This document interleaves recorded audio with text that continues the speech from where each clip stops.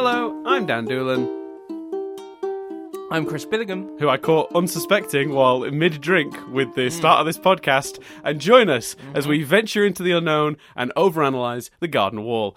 Welcome, and Chris, how's that drink working out for you? It's good. It's just water. Just a little bit of water. It's good. I'm enjoying it. I've got two drinks, which is, I do this every time. I start with two drinks, and I only ever finish one of them. It's utterly and I pointless. bet you finished that one quite quickly as well. No, I don't actually. No, I usually it's one slowly throughout the whole podcast. The second one is like in case I suddenly get an urge to drink a lot, and then I've at least got the other one to sup on. Like that's weird. I don't know why I do that. It's very strange. Are they both water? No, I've got Vimto, and I've got a cup of tea. That's not fizzy Vimto, is it? It's, no, that is the Vimto. the squash Vimto. For American listeners, I guess you'd call that a cordial. No, do they call it that? Yeah. They don't have Vimto in America, Yeah. so I don't know if they'll understand what that is. But a cup of tea, that's universal. I have tea, and then like a squash.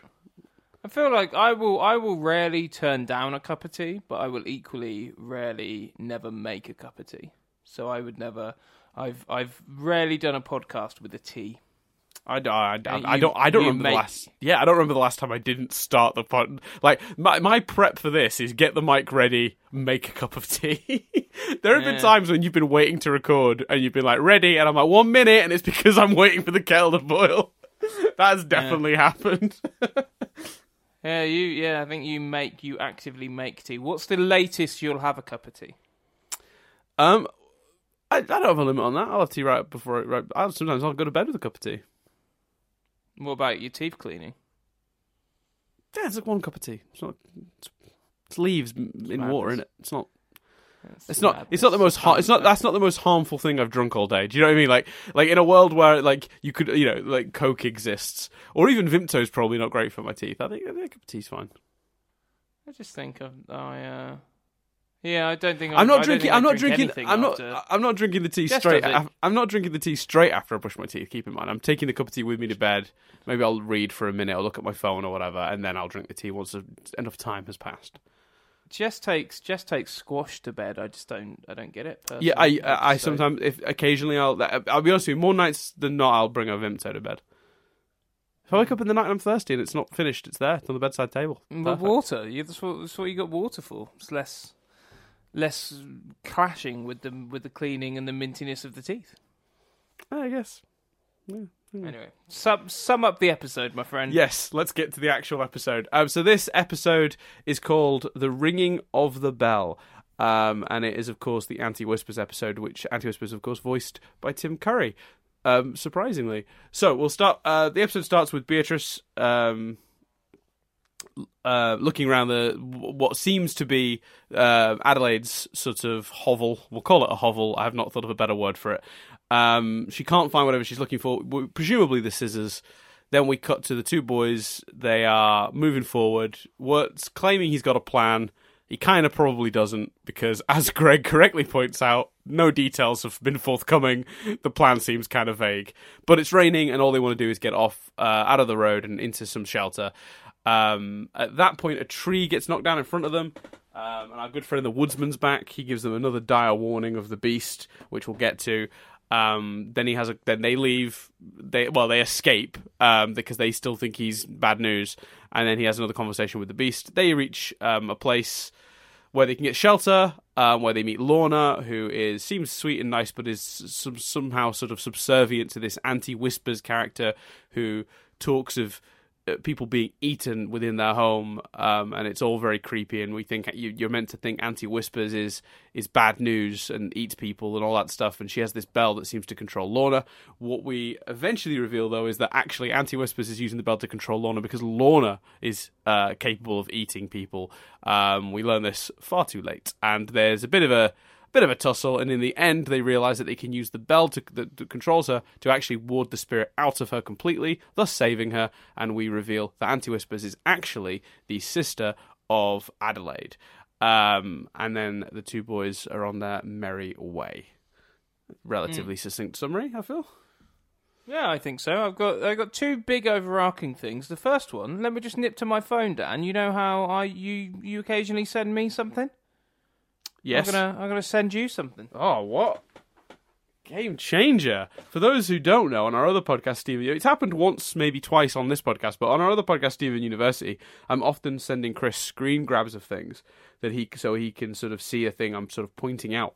But this means Chris has noticed something. Right, so he sent me a picture of Auntie Whispers.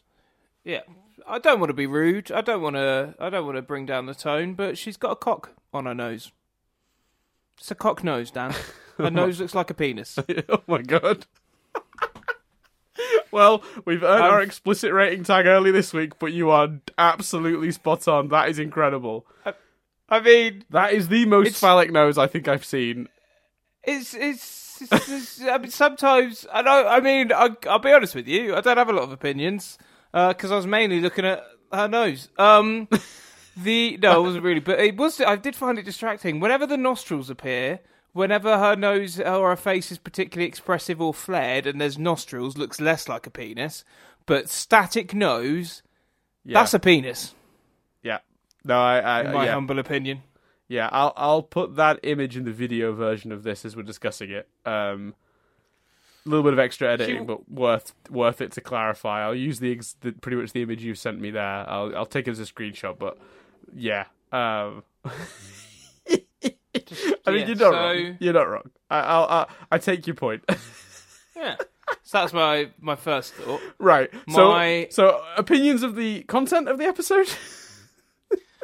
But this is I enjoyed. Well, quick summary. I enjoyed it. I thought it was good. I thought there was again a good mix of meat as we've been referring to it. Yeah. Meaning and a bit of potatoes stuff, and a bit of potatoes as well. And so I really enjoyed it. I did one kind of my big thought to analyze, if you will, is I feel like they with Wirt have been playing this thread throughout of.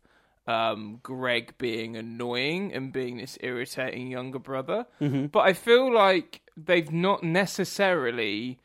whilst Greg is a bit playful, he's quite funny. I feel like they've not, like this week when she's like, "What are you doing?" And he's like, "We're robbing you." Yeah, we're burglars. That's my favourite joke. He's quite funny and sweet. I feel like they've not done much. I feel like it's been unfair of Wirt. Right. Until this week, when they made Greg really annoying. Like, Greg was actively cocking things up the nose was actively cocking things up, but Greg was actively messing things up from when they came in, and he's like Robin, and then he's talking about and Wirt has to wrestle him to shut him up, to the end, where he's just like, "You haven't got a pay." Like, I legitimately found Greg annoying, and I was kind of like, "Oh, are we meant to have found him more annoying than I have found him? Are we meant to have all along been going, yeah, I get Wirt's issue." Interesting. I don't agree particularly. I found him just as I found him exactly at the same level for this episode of like, he's definitely a hindrance. But he was a hindrance. He's been a hindrance in 90% of the episodes. Wasn't he the reason they got caught by the frogs in Lullabies to Frogland, like last week's episode? Wasn't he the reason that Wasn't he the reason they were in trouble in the first episode when he accidentally knocked out the woodsman and the beast was, not the beast, but the monster of that week was. But accidentally. Well, not even accidentally. No, I say accidentally. Is he thought the plan was to knock out the woodsman, if you remember rightly. So the premise of that one is their plan is to knock out the woodsman, and then this monster shows up, and he just reverts to the original plan and knocks out the one person trying to defend them, and is like, oops. And then the reason the thing is chasing them is because he keeps dropping sweets. I don't know. All of those things just seem, to be misunderstandings to me. This seemed like active sabotage this week, more so than usual. I kind of agree on the burglars front, but that's just so funny that it gets away with it. But all the other stuff is kind of accidental. Like he goes upstairs because the frog goes upstairs. He's chasing the frog. Yeah. Yeah, maybe. I just found him. I personally found him more noticeably. Well, what were your other examples out of curiosity? So the burglar thing, which I can totally see, that is very actively hurting their situation, not helping it, because they obviously want shelter. And he's like, "We're burgling you," ha! Which is, I get that. Like, that one I think is valid. I personally didn't feel it because he then kept going. Oh yeah, he doubles going. down on it. Yeah, 100%. But that's why that joke is so funny. Like, to me, that's what I found amusing. So there's that one I agree with. I think you're valid in that. It didn't work that way for me, but I totally sense it. The waking up Anti-Whispers thing, the frog escapes. He's just following the frog. That's very innocent, childlike, unintentional. What were the other examples of where he was causing them trouble? Well, without having the episode in front of me, I can't remember exactly, but it just felt like he was answering him back more this week, and that he was being more like, "Oh, you don't have a plan," and like dismissing a lot of what he was saying or not particularly listening. That's how he doesn't actively point out he doesn't have a plan. He simply observes that you've not really given me a lot of details of this plan yet. Yeah, it's annoying. And I love there's a great joke early on when he says something about let me see if I got the quote here. So what's the plan? Because you're not saying any more details, so it's hard for me. Greg, I do have a plan, and if you trust me, then you don't have to. And if you don't trust me, you don't have to follow me. Okay? If you want to go look for Beatrice. Yeah, I did it right. Go ahead. You can do anything you want. Anything? That's a lot of power. And then the tree falls down, and he goes, "Did I knock that tree down with my powers?"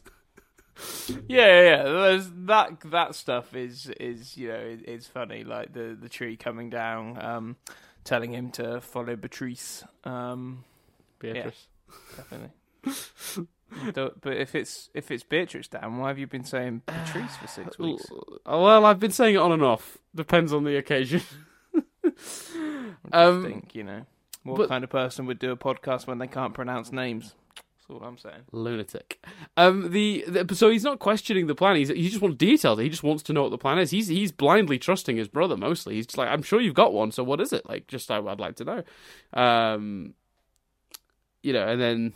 Yeah, I hold my hands up. Maybe it's me, but I personally, maybe it's there's the references last week to him being annoying and stuff. It's just something I felt this week.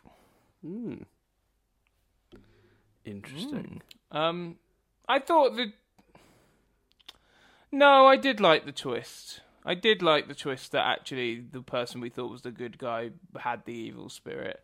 I did like that. It's a little bit, if I had kind of paused the episode to think about it, it's a bit, how could they actually not be in... Well, I suppose it's the opposite twist they've been doing. They think they're safe and they are in danger, as opposed to thinking they're in danger and they are safe. So, yeah. Absolutely. Right. So I liked that. There's an element with the resolution of, why didn't Auntie Whispers think of that? But, I suppose... Yeah, because that was my first thought. I was like, why don't they just command it to leave? Yeah, that is the big flaw of this episode, which is that if Anti-Whispers has clearly had access to this bell for quite some time and has been using it. The fact she never thought to say, "Spirit, leave," and ring the bell, seems... Yeah. The fact it took Greg to think of that is surprising.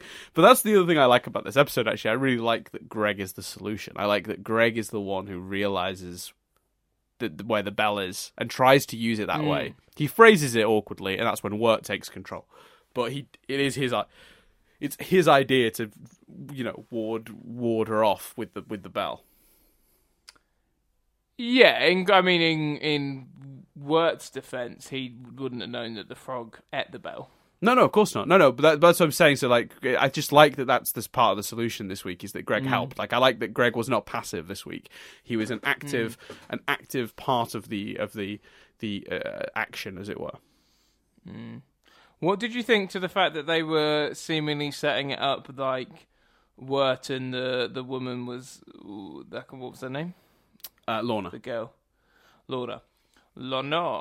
What did you think of the fact that they were setting that up like they were gonna go off together, and they were sort of... I quite liked that notion because I'm a big softie, but also because it's like, he's struggling with this crush that he has. Maybe this is another girl that he might fall for instead, and then that sort of... She doesn't even say it to him, really. She just says to Auntie Whispers, "Oh no, I'll never leave you." and kind of work just has to kind of accept. What did you think of that element? I thought it was nice because it wasn't really played as like a full on. It was just like a, you know, like a tiny childhood, the start of the crush maybe developing. Not too serious, not, you know what I mean? Like, it's not like he's gonna. I didn't get the impression he'd be leaving there, you know, spinning a tale of woe like we saw him at the start of this show in general. And I don't think he'll be telling stories of her to Beatrice, you know, later on about like how his heart was broken or whatever. I just felt like it was just nice to think, because it's, you know, kids. You know, it's when you're young and you're like, it can be like that. You know, you think you're seeing love everywhere sometimes when you're that age and your hormones are going nuts. So I totally. I think I've made it very clear, Dan, that I thought I was in love with the same girl for like 7 years. So. Yeah, well, there you go. I got for anyone wondering, I got their little boy a toy that you put as a dog on a skateboard and you press the button and it scoots off. It was shit. I shouldn't be allowed to shop on my own, but there we go. It's all good. Yep. Well, let's. I mean, but in terms of that, so I think that. I mean, how did that work for you? Because you bringing it up makes me think maybe you weren't as fond of that idea. No, not particularly. I thought it was quite a quick resolution to something they were setting up, but this episode probably, I think, like does more and has more threads running through it than other episodes of this show has. So I thought it was fine. It wouldn't surprise me if someone did think that. I could understand someone feeling that way about it. Yeah, I did. So with quickly going back to the twist. They actually, watching it back knowing the twist, it's extremely clear that from the off that Lorna's the problem in Auntie Whisper's phrasing. But it's weird because it sort of shows you your sort of like logical bias. Like, because I didn't see that coming when I watched it originally. But when I watched it back this time... No, I didn't. It's so clear. She literally says... Child, keeping you busy is the only way to keep the evil spirits from driving you to wickedness. Auntie Whispers says that to Lorna in the first interaction they have with each other before she goes up to the Yeah, bed. but that comes across as a paranoid guardian. Like, oh, sure, but like that could not be clearer in the light of what you know. And that's what I love about this episode is that like I think part of that is you're right, like you can explain it away, but the reason you jump to that conclusion before you'd ever jump to the reality is because I think there is like in your head there's a bias. There's Auntie Whispers is not designed like a person. That she's some sort of witchy creature. You know, she's cloaked. She's, as Chris has pointed out, got a penis on her face, which I'm never going to unsee. You know, show Nadia. You know, like big eyes, like you know, like just a very, very unusual, very inhuman character design, and that and her way of talking and moving has all got a sinister vibe to it visually, and it's interesting because I think in a weird way it just shows you that you sort of like you do just judge. You go, well, you know, this sort of like normal looking girl, she's clearly, you know, the victim here, and this sort of weird, sinister, you know, thing that calls her auntie, makes her call her auntie, even though she's not actually her auntie, who's, you know, controlling her, clearly, like, evil, you know. Like, you just assume that immediately. Like, it's just, I don't know if it's to do with the language of television, that you're often taught to immediately recognize the good guys and the bad guys, because that makes it easier for a writer. If the writer doesn't have to actually do anything to establish that other than make them seem sinister, then you can play with that, you know, and you can making them an auntie. That in itself, I think it's kind of that sort of wicked stepmother, evil auntie vibe. Yeah, 100%, and it totally, especially that she makes her like clean, and there's a Cinderella-y element to that, isn't there? You know, where it's like, you know, clean the floor until it shines or whatever she said. You know, and the idea that she just. And Lorna says it, you know, oh, well, I do this task until it's done, and by the time this is done, she'll have more tasks for me. And it's like, oh my God, this poor girl is like some crazy slave. And the funny thing about that is it's almost at what Adelaide wanted in reverse. Adelaide wanted slaves because she was lazy. Auntie Whispers was keeping her distracted, because if she doesn't keep her distracted, clearly, and this is the really crazy part of this episode, is Lorna is killing people. Like, they confirm that. She says, on multiple occasions things that indicate people have died. At one point she asks her to go arrange the bones in the basement. Jeez. I've got the quote here. Let me see if I can find it. Why did she not think of banishing the spirit earlier? Yeah. You shall sort the bones of those who have been eaten here before. How dark is that? Jeez. Yeah. Lorna has been eating humans. It's so... That's insane. And I think you nailed it. Like, this one's the opposite of everything else. When every time they've thought they've been in danger, there's been no danger to be had at all. It's been all fictional. It's been all in their heads. This time they came in, they thought they were relatively safe. Lorna seemed nice and innocent, and yet they were in so much danger because she literally eats people. And that seems weird. Like, it's like, and I'm sure, we will overanalyze it in a minute, but like the warning, like once essentially saying once your hope is lost, you're trapped and stuff. Everything so far has pointed to a world where you are your own worst enemy. It's jarring to me, not necessarily in a bad way, but it's jarring to me for there to be a monster of the week, essentially. Yes. So I find that odd. I find that sort of juxtaposes with the rules I've begun to form for myself of the world in my head. But do you not think that like this whole episode was kind of about subverting expectations? So if you're going to do an episode with that as a theme, subverting the expectations of the show is kind of fine as a one-off. Like, yeah, oh yeah, that was very effective for that reason. Yeah, because I think what they've done, they've created a false sense of security that they've then challenged you on, if that makes sense. Definitely, and I think it's the most. I probably enjoyed it more, to be honest with you, than the last like 2 or so. So yeah. I'd say it's legitimately been one of my favourite episodes. I think because much happened. It's one of mine too. I found it quite captivating. Yeah, no, it's one of my favourites too. Now, have you got your phone handy? Only to send pictures of cocks. Yeah. Yeah. To clarify, I mean, no, he has. He sent me pictures of cocks. I mean, that's literally what that is. I mean, I was going to say like not real ones, obviously, just for the clarification. He means the I'm not a dick pic guy. I think that is an atrocious thing to do to someone. Yeah. So on our new recurring segment, this shit has shown up in the opening of the first episode previously.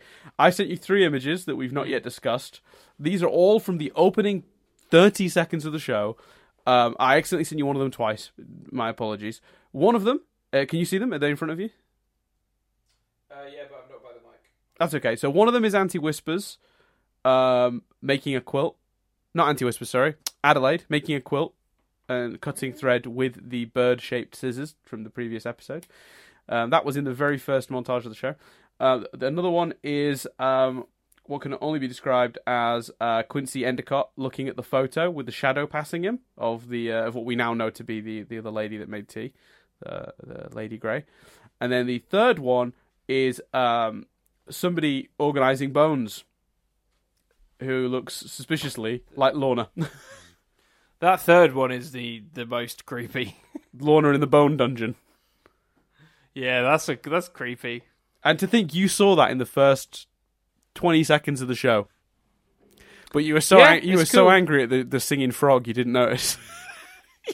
I do like though, like it's cool, it's awesome, but I don't know, like sometimes the enthusiasm with which you talk about them hinting at things and putting those images in there, it's not been 7 seasons long. Like it's 10 episodes. Like I'm not surprised they were able to plan and plant shit in there early. It's still wicked. It's still awesome. But I just love. Whoa, man! I love. They knew what they were going to do in episode 7 on episode 1. No, that's not what I'm saying. No. You are very much misinterpreting what I like about it. It was a deliberate Ted was always going to be with Robin. There's a trombone. It's blue. You Right, are yeah, you are misunderstanding the source of my excitement for this, I think. It's nothing to do with, the planning. It's to do with the stories were literally placed in front of us in what seemed like a seemingly random series of shots to just establish tone. Kids putting a boat in the water, a lady in a weird creepy dungeon, somebody doing some sewing. It all just seemed like atmosphere building. So it's not that they put hints in. Yeah. It's cool that they didn't just do atmosphere building. They put a hint for every single one of their episodes in one tiny montage right at the beginning. It does make me want to go and watch that montage again, but I know you've said not to. I just think if you see it again now, knowing that, you may see stuff. Actually, I don't know what you'd get out of them from the last few episodes. I don't think there's much. We'll see. Is it 2? Is that episode 8 or episode 7? That was 7, so we got 3 left. We got 3 more, yeah. Yeah, 8, 9, and 10. So I really like that, and I particularly though I find that image of Lorna in the Bone Dungeon haunting as hell. It's creepy. Yeah, it's creepy as anything. From the little prologue. It's the way she's like ordered the bones and stuff as well, and yeah, they're clearly she's been organising the bones. And look how many of them there are. How many people has she killed? Yeah. It's insane. Then another little detail I thought was pretty cool as well. I don't know if you noticed this, but Lorna's complexion changed after she lost the spirit. Yeah. I did notice that. She was extremely pale ahead of the bell finally sort of wading it off, and then once it was gone, she had a more sort of rosy cheeked sort of complexion, which I thought was a neat little design choice. I thought the animation in general of that scene, like when the spirit leaves and goes up and stuff, I thought that was all great. Yeah, and I think the movements as well, particularly so when the spirit's moving around, looks great. But I also think they did a really good job with the much slower Auntie Whispers character. Sorry, Auntie Whispers, if we're doing this new game of just mispronouncing everything. Auntie Whispers. When she's moving around, there's a real... You feel the stiffness, you feel the sort of age. Does that make sense? Like, yeah, absolutely. And that creates an extra level of creepiness, which is what they're going for, obviously, because at that point they want you to think that Auntie Whispers is going to be problematic. You think she's going to be the baddie. So moving on to some of the other bits and bobs. What did you think to Beatrice? The little set, just a little inclusion of her at the beginning. I thought she was quite a lost and uncertain figure, and I felt quite sorry for her, if I'm honest. Yeah. Did you like that they had that in this, even though she's not in this episode? Do you think? Because I think you could argue, I don't, but I think somebody could argue that it was a bit sort of out of place here. I think somebody could say she wasn't part of this episode or this story. You don't need that shot. You know, you can slip that in a later episode if you wanted. Yeah, but I just a nice little nod that she's still out there and around, and like just a reminder of her existence. I thought it worked well. Yeah, I thought it worked quite well. I think I've grown to be fond enough of the character to be pleased that they're keeping us up to date with her. That's fair. I want to know more about what she's doing. Or did you, like me, assume she was looking for the scissors? Because that was my assumption when I first watched it. Yeah, absolutely. I thought it was, and that in a way was quite, if you really think about it, and I don't know if anyone watching it the normal way would necessarily, but that's quite a tragic idea, because she's not chasing down Wirt and Bert. She's genuinely looking still for that glimmer of hope, and looking everywhere for what will ultimately not be there, and potentially, in my opinion, not even work if she does find them. Yeah. That's fair. Yeah. Unless there is something tragic about that. Unless, Dan. Mm-hmm. Because our boys have got the scissors. Yes. Well, we don't directly know that, but they were there next to them when they were tied up. Then they weren't tied up, the ropes were clearly cut, and the scissors were no longer where they were. So you can make that assumption. We physically never saw them pick them up, though. That would suggest that 3 episodes from the end, potentially, it would suggest that they're going to reconcile, and then the boys are going to give them the scissors, and that only give Beatrice the scissors. And that only works if the scissors do actually work. So maybe I am wrong. Unless they go for a darker ending where they give her the scissors and it's a touching moment of victory. They then return to wherever they came from, and the heartbreaking element of the conclusion is that they were fictional and that the boys didn't. That they've left satisfied that they've helped her, but haven't. That would suck. Well, no, okay. I was going to say, in which way would that suck? Though, does that suck from a storytelling perspective, or are you saying that would be it would suck because you'd be so sad for that situation? Yeah, it would suck because it'd be so sad, and I think we're in this episode reaffirmed. I was talking last week about that one of the song lyrics last week, yes, leading me to this notion of the guys the fellas going through the world and helping people. Yes, they've helped enough people now for me to feel like if they didn't help Beatrice, then it's unfair. I hate that you're still doing that, by the way. It's really making it hard for me to keep it straight in my head. You're the worst. Well, I don't know what you're referring to. Oh, you do, and you're a bad person. I only did it once or two. I wasn't doing it that often in the first few episodes, but now it's going to happen more regularly because you're an arsehole. Well, I just I didn't do it earlier. So yeah, I think I said her name normally. Can I? Well, maybe. Maybe that was saying Greg's name normally. I think it would be a shame if they helped everyone else but her. Right. No, that makes sense. I know. I think your logic is sound, but I just think this show just did a character that's clearly eaten other people. And she was the good guy. But they did. They did a story of the weak character that was eating other people that then got a happy resolution.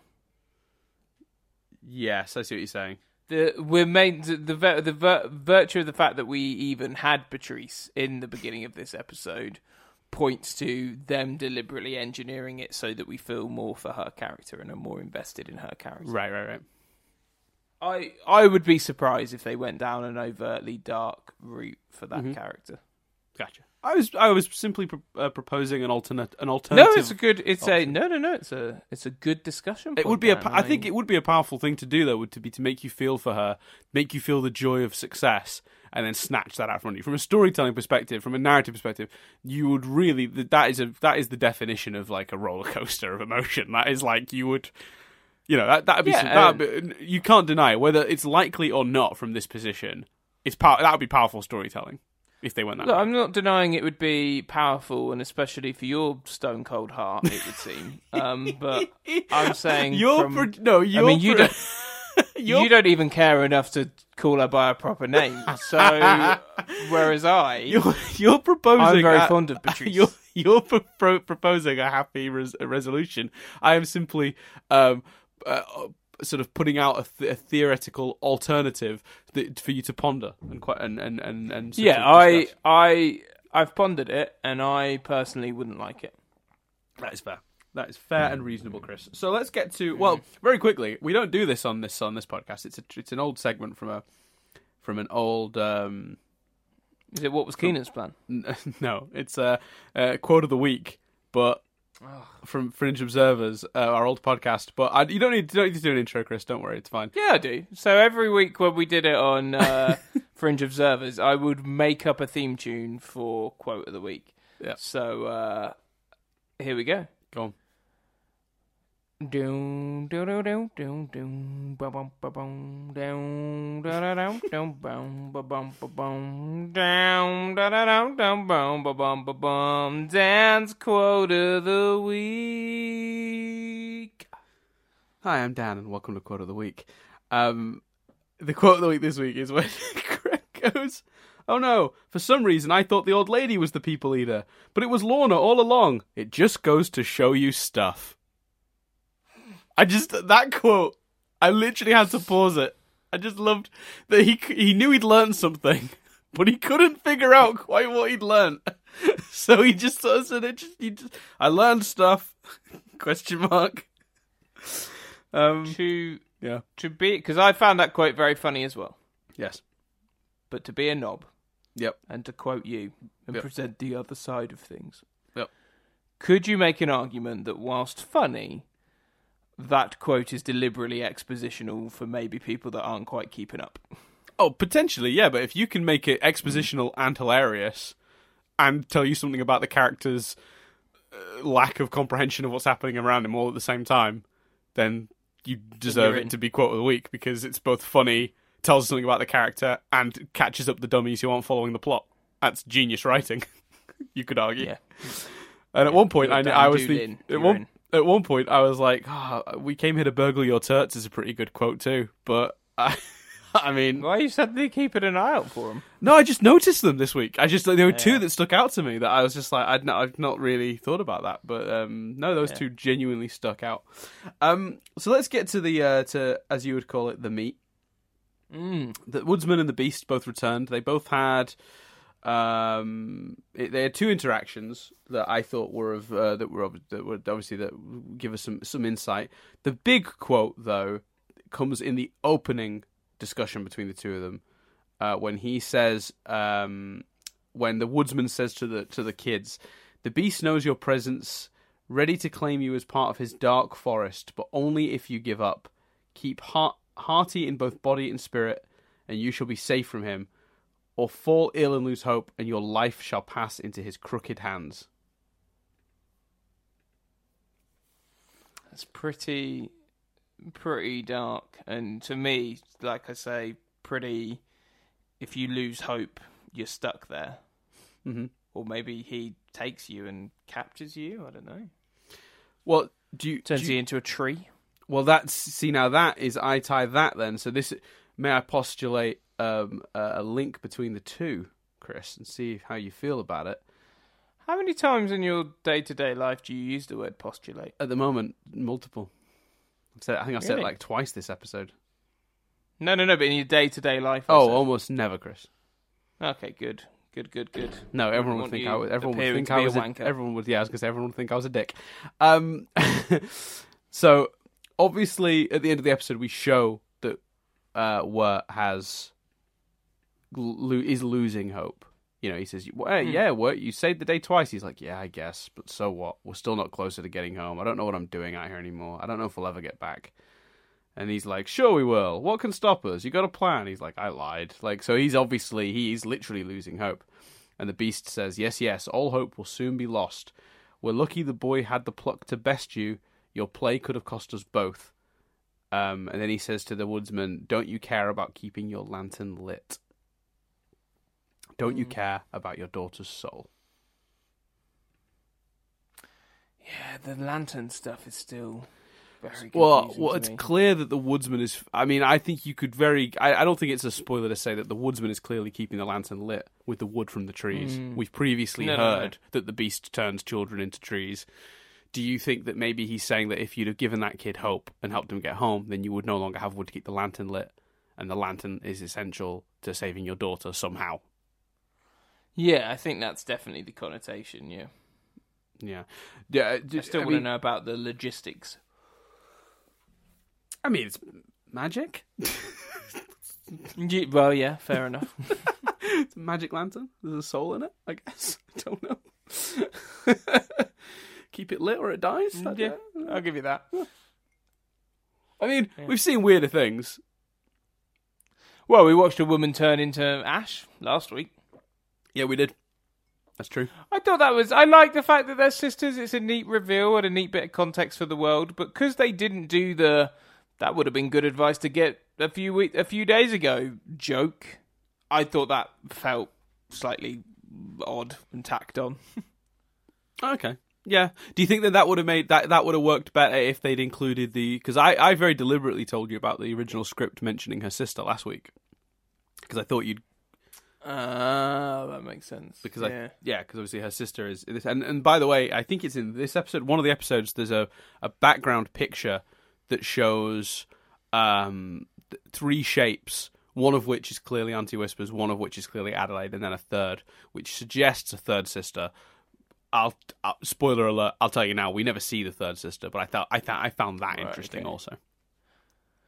That's interesting that we never see the third sister. I never got the impression that there was any kind of second season for this on the cards at all. So it's interesting that that's an active an active omission as opposed to keeping something back for more.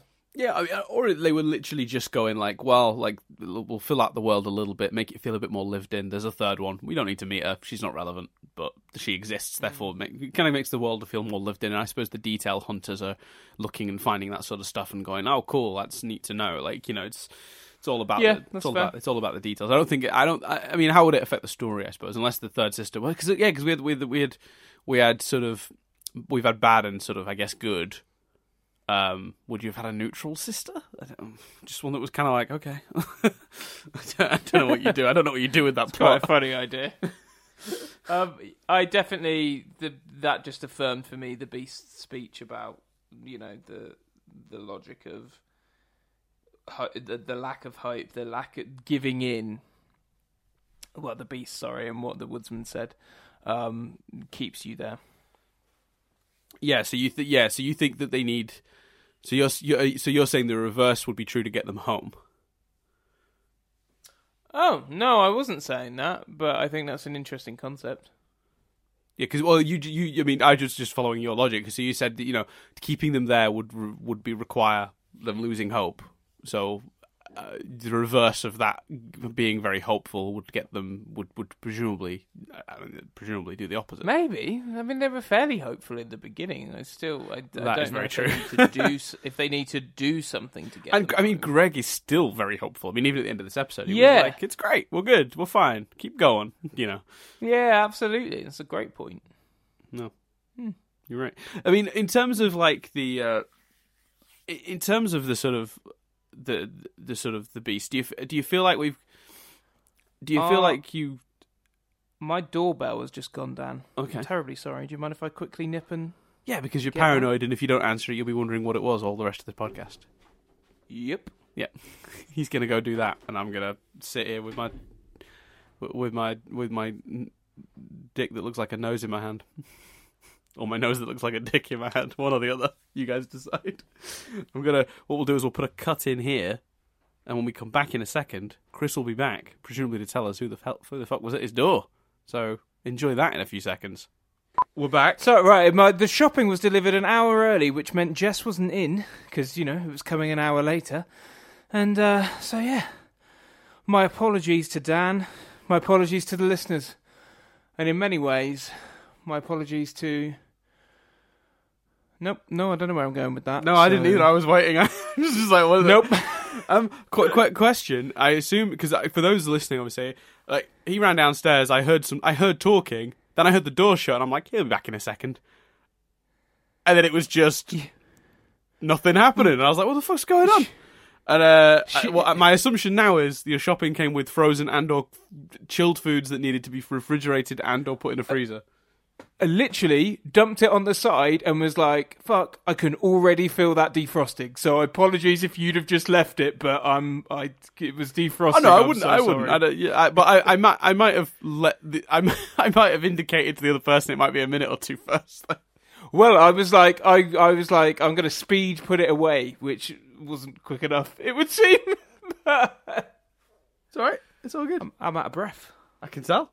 Well, let's Auntie Whispers has a cock for a nose, yeah? Yeah. He said to me, oh, I'm just on the phone to your partner. I was like, fine. What did she say? Presumably, he might not answer the door. Yeah. Anyway. Well, I mean, your paranoia pays off, or you'd have lost out on your... Yeah, I don't know if it's paranoia. You've answered doors before on... podcasts. Yeah, I knew what was coming. You were confused. I would have... If I hadn't been expecting anyone, I'd have just been like, oh, fuck it, who cares? Like, it'll be just someone telling me, asking me if I truly gave my heart to Jesus or not yet, and we get a lot of that here.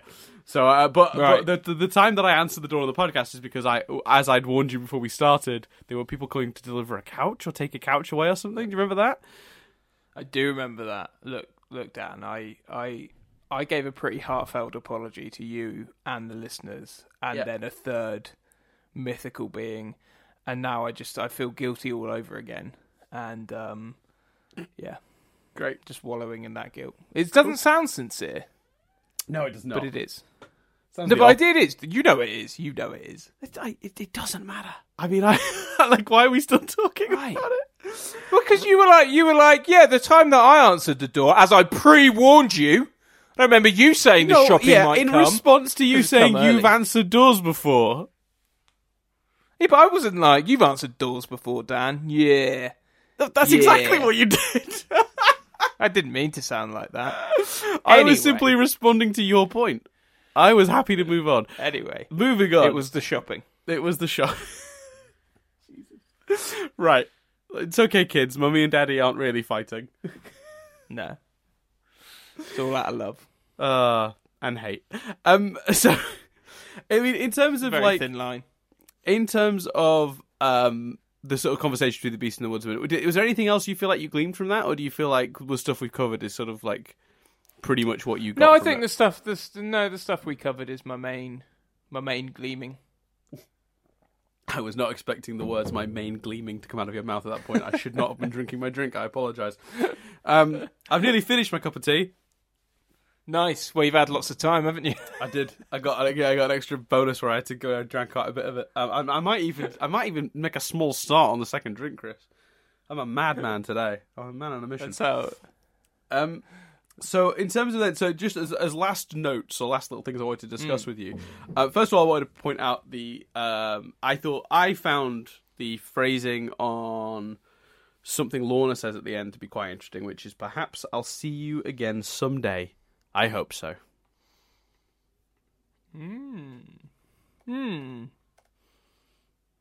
Again, implying this trapped, everyone comes here eventually sort of mentality. Yeah. Yeah. Yeah, just Can thought I? it was worth noting Because I've made a note to tell you this isn't related, but it should make you laugh and make up for the delay. Do you want to hear about a very awkward moment with the shopping guy? that. Sure. I answered the door and went, "Sorry for the delay in answering. I was recording something," and then he looked me up and down in my pajamas, and I can tell he was scared. Yeah, I can tell he was thinking, "What has this guy been recording in pajama bottoms?" I just had to get that out of my head. To me that links back to this. Yeah, but does she hope? Yeah, that's a bit like someone at a hospital saying, "See you again." It's like, why would you wish that on someone? You work at a hospital. Yeah, but she, as much as she was tortured by the demon, she does now seem quite happy. Good old Auntie Whispers. Yeah. She's kind of well, you know what? The pumpkin seemed happy. Yeah, I don't know, man. it's a happy old world. Yeah. Yeah. Quick bits of housekeeping. The two names we got for the frog this week were Greg Jr. and Dr. Cucumber. Yes, I noticed them. They were cool. Oh yeah, I should have been keeping track of those all along because he's been using different names to describe that dog since frog since episode 1. That was weird. Just a rhyming word just jumped into my head for some reason. That was very strange. It's the start of my new rap career. Just automatically come. I'm coming up with rhymes so quick, Chris, that it's taking over. So quick that I thought you were going to do another rhyme with quick. Nope. So tempted to say nope. that to think that would make you a lunatic, but I decided not to go with it. Anyway, so yeah, those are those. The name Lorna was apparently coined for the book Lorna Doone, a Romance of Exmoor, which is about a young woman with a dead family who is hidden away but falls in love with a young man. Yeah, cool, nice. But there's two conflicting sources for Anti-Whisper's design elements. One of them is said that she may be inspired by Yubaba from Spirited Away, which, yeah, I think there is a resemblance there. The other one is that she's based off a 19th century illustration of an old man with big eyes who looked like an owl. Now, there's a link to that here, apparently. Where is that? All right, let me have a look at that. Oh, and that actually... Owl man got a cock for a nose? That's what I'm about to tell you. Yeah. About to tell you. If he's got his penis out in this picture, I will laugh. A little bit. A little bit. So phallic. It's not. I mean, it's not as bad as the actual design on Anti-Whispers, but it's in terms of it's not as blatant, blatantly phallic, but it is also relatively phallic in the grand scheme of things. I will send you that picture so you can look at it. But now that's actually from Patrick. Was it McHale? Is that his name? 1 second. Sorry, I've lost the image in my 1,000,001 tabs. Yeah, that's from Patrick McHale directly saying Anti-Whispers was based off a 19th century illustration with a man with big eyes that looked like an owl. I can't seem to find the book with the illustration at the moment, but here is my initial sketch. Oh, so this isn't actually the... he was copying the illustration here, but this isn't the actual illustration itself. Right, okay. But I'll send that to you, and I'll put it on screen for those listening. That's pretty neat, though. Cool. Yeah.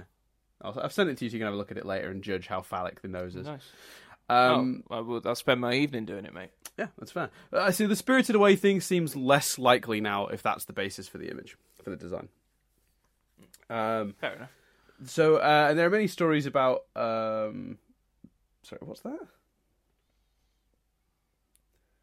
That one doesn't make any sense. Yeah, I'm not even going to read that one. I don't understand that. Wirt and Lorna show signs of attraction to each other during the episode, both blushing, often at the sight of each other. That's not really trivia, Wiki, is it? That's observations. Yeah, here's a thing that happened in the episode you just watched. Insanity. Oh, okay. No, that one's kind of a spoiler. No, I'm not going to read that one. And they point out that Lorna's skin changes tone after she's finished from possessed, and that's it. Actually, looking at it, that's a shame. I thought there was more trivia than that. That's all right. No, all good. Yeah. Well, overall thoughts though. So you said this is one of your favourites so far. Did you say? Yeah, one of my favourites. I enjoyed it. A little bit of romance, good little plot, good little twist, good mythology-based meat and potatoes. Awesome. Yeah. You? Yeah, no, it's one of my favourites too. I think this and the School Town Follies, and maybe maybe Mad Love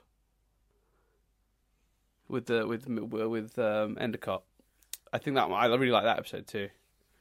Like, they're some of my favourites. Yeah, was Mad Love the one that I felt was a bit impacted by the one before being tantalising of mythology, and then it didn't really. Yeah, but I really like. I like that one. I like the school one. I quite like the frog one last week, actually. Yeah, Lullabies in Frogland's a great episode. Yeah. Cool. Yeah. So there we go. So so before we wrap this one up very quickly, Chris, where are you at with sort of theories on where this is going? I don't know. There seems to be so many different rules that makes me. I'm moving away from my purgatory thing. It feels more, you said about imagination last week. It feels way more imagination filled, but then it also feels so specific. And we're also not only ever with Wirt and Bert, we're sometimes with other characters, and you usually find imagination stuff you're mainly with is from one point of view, I'm big on the notion that maybe I was wrong and the owl scissors are going to work and they're going to set her family free at the very end. Yeah. And I think we are ramping up to. I think it wouldn't surprise me if we start almost going all mythology now. Yeah, that's yeah. Well, I just don't know how much you can wrap it up in one. Would you like me to give you the titles for the remaining 3 episodes? Would that be hell yeah. tantalising? Yeah. I say episodes, I mean chapters, of course. The next episode, the very next one, is called Babes in the Wood. Mm-hmm. The episode following that is called Into the Unknown. And the episode following that is simply called The Unknown. Ooh. Okay. I'm tantalised. That is the... No, I am. Tantalisation achieved. Obviously I've kept us, but we can't not. I'm so sorry. British actor in 2 major sitcoms, the lead character in neither. Okay. Holy hell. Era for each sitcom? One of the sitcoms was the early 80s through to the 90s, and the other sitcom was the 90s through to the early 2000s.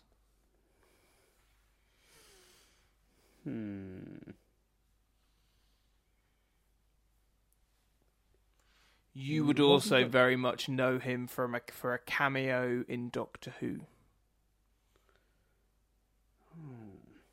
That is a tantalizing one, because that's one of those ones that I feel like I know the answer, but I can't quite think of it. You do. Does that make sense? Mm. I feel like I have more than enough information to put this together, but I haven't just yet. You want another hint? Yeah, go on. The 90s early naughty sitcom was written by Richard Curtis and another guy whose name I can't remember. See, I can't remember what Richard Curtis was up to in the 90s other than the films. The lead protagonist was a female. Am I being really stupid here? No. It's one that it's deliberately. I thought of them last week. It's deliberately someone that is not, Okay, I'll give you an even bigger hint. The first. Wait a second. Was the 90s one? Is the 90s one Vicar of Dibley? Yes. So who in Vicar of Dibley has also been in Doctor Who? Well, do you want the missing program?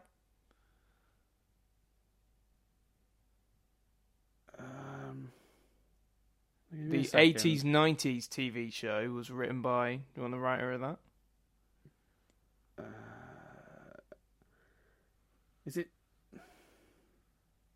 Is it Roger Lloyd Peck? Or Peck? Yeah. Yeah. Okay. That's a really tough one. What made you realise?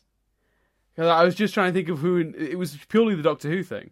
That was the only actor I could think of that was in Vicar of Dibley and Doctor Who. I can't think of what show he was in the 80s. Oh, really? What am I talking about? He was literally in Only Fools and Horses.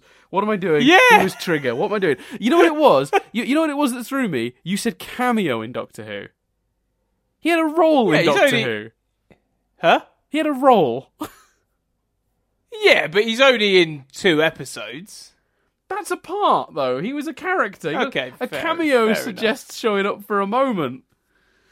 I can't think of anyone apart from Bill Nye who's had a cameo in that sense. Yeah, well, Patrick Moore had a cameo. Oh, okay, yeah. Fair enough. Cool. I look forward to your one next week. Oh dear, that was tough, man. Because you know what else as well? Once I realised who it was from Vicar of Dibley, I was then struggling to remember the actor's actual name. Yeah, hence Roger Lloyd Peck. Yeah. And then I went, wait a minute, no, that's wrong. As soon as I said it, I was like, I've said that wrong. Cool. I think you're going to think about one in advance next week. Oh, I definitely am, because I got caught out last week with not having an answer. Oh, that's actually something we didn't discuss about Over the Garden Wall. What do you think to Tim Curry's performance as Auntie Whispers? I thought he was great. Yeah, I thought he was fantastic. Super creepy. Tim Curry should be very effective. I was going to say Tim Curry should be in more things, but I'm now really worried Tim Curry is dead. I don't know. Unfortunately, I'm going to Google that. I hope not. I'm going to Google that. I hope not.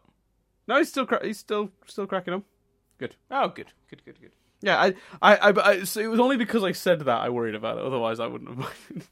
Anyway, so that was this week's episode, of course, of Over the Garden Wall. Thank you so much for listening. As usual, if you want to hear next week's, you can hear it as right now. You can go over to the Patreon, give us as little as $1 a month. Just do it for the 1 month if you want to hear them, and then you can unsubscribe. Whatever you want to do.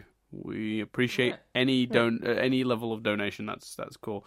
But yeah, we do. If you subscribe, you get access to the next week's episode. I don't know if we'll do that with the very final one, because I feel like that might be. Yeah, I'd agree with that. Yeah, but I'm not even really sure how to articulate my argument against that. So, but you can also now get this on iTunes and Spotify. I don't know why it's on Spotify. That is a total accident as a result of how I got it on iTunes. The service I used to get it on iTunes just uploaded it to Spotify without me doing anything, and it's just on Spotify now. So Fair play. enjoy. But it's under the name. It's I'll just under the name. I'll put it on my wedding playlist. Yeah, well, it's funny because it's just under the name Daniel, because I guess when I was signing up, at some point I put my name in it, and it's used that as the author name rather than what's normally under our podcast. So I've got to fix that credit. I like to think that I don't think you should fix it just for when some young buck wants to rise in the music scene and, like Adele, wants to be known for one name, and it's just like, I'm just going to be Daniel. And every time someone searches that name, Over the Garden Wall shows up by Daniel. Just Daniel. Yeah, exactly. But yeah, we're on Spotify. The Patreon page is patreon.com/nothingbutstatic. Obviously, you're already here on the YouTube channel if you're listening to this. Well, you might not, but you might be hearing it through iTunes or whatever. But if you're on the YouTube channel, hit subscribe. We finally reached 1,000 subs. Thank you for everyone who subscribed. I was, you're all heroes. We'll actually be remonetized soon,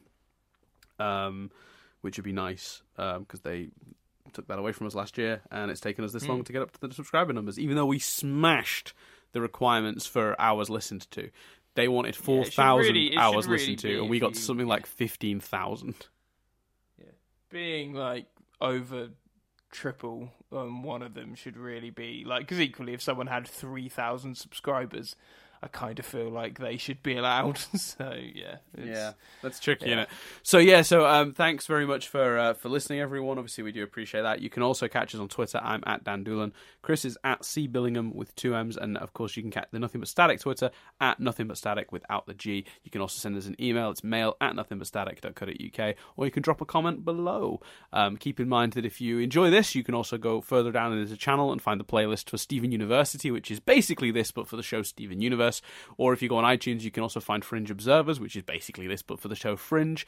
Or you can catch us bi-weekly on Nothing But Static, which is our main podcast. It's a couple of hours long each episode, and we basically dissect the last 2 weeks' worth of news, reviews. We go through the lot. Next, the next episode we're recording, and probably will definitely be available by the time you hear this, we'll be discussing the new Twilight Zone that Jordan Peele's put together, plus some other bits and bobs like the Apple announcement sort of stuff for their new TV service.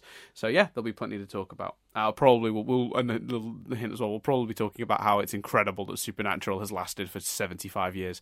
That'll probably come up because it's just been announced it's coming to an end. So yeah, there's a few things to discuss. Oh, also Modern Family coming to an end needs to be discussed at some point, presumably for the same logic. And at some point possibly Emily Beckett leaving Arrow, because that's just weird. It's weird because the show's about to finish. The show's about to finish on a shortened season. Would you not just have a reduced part? Unless it's because she's dying this year. Did I say that out loud?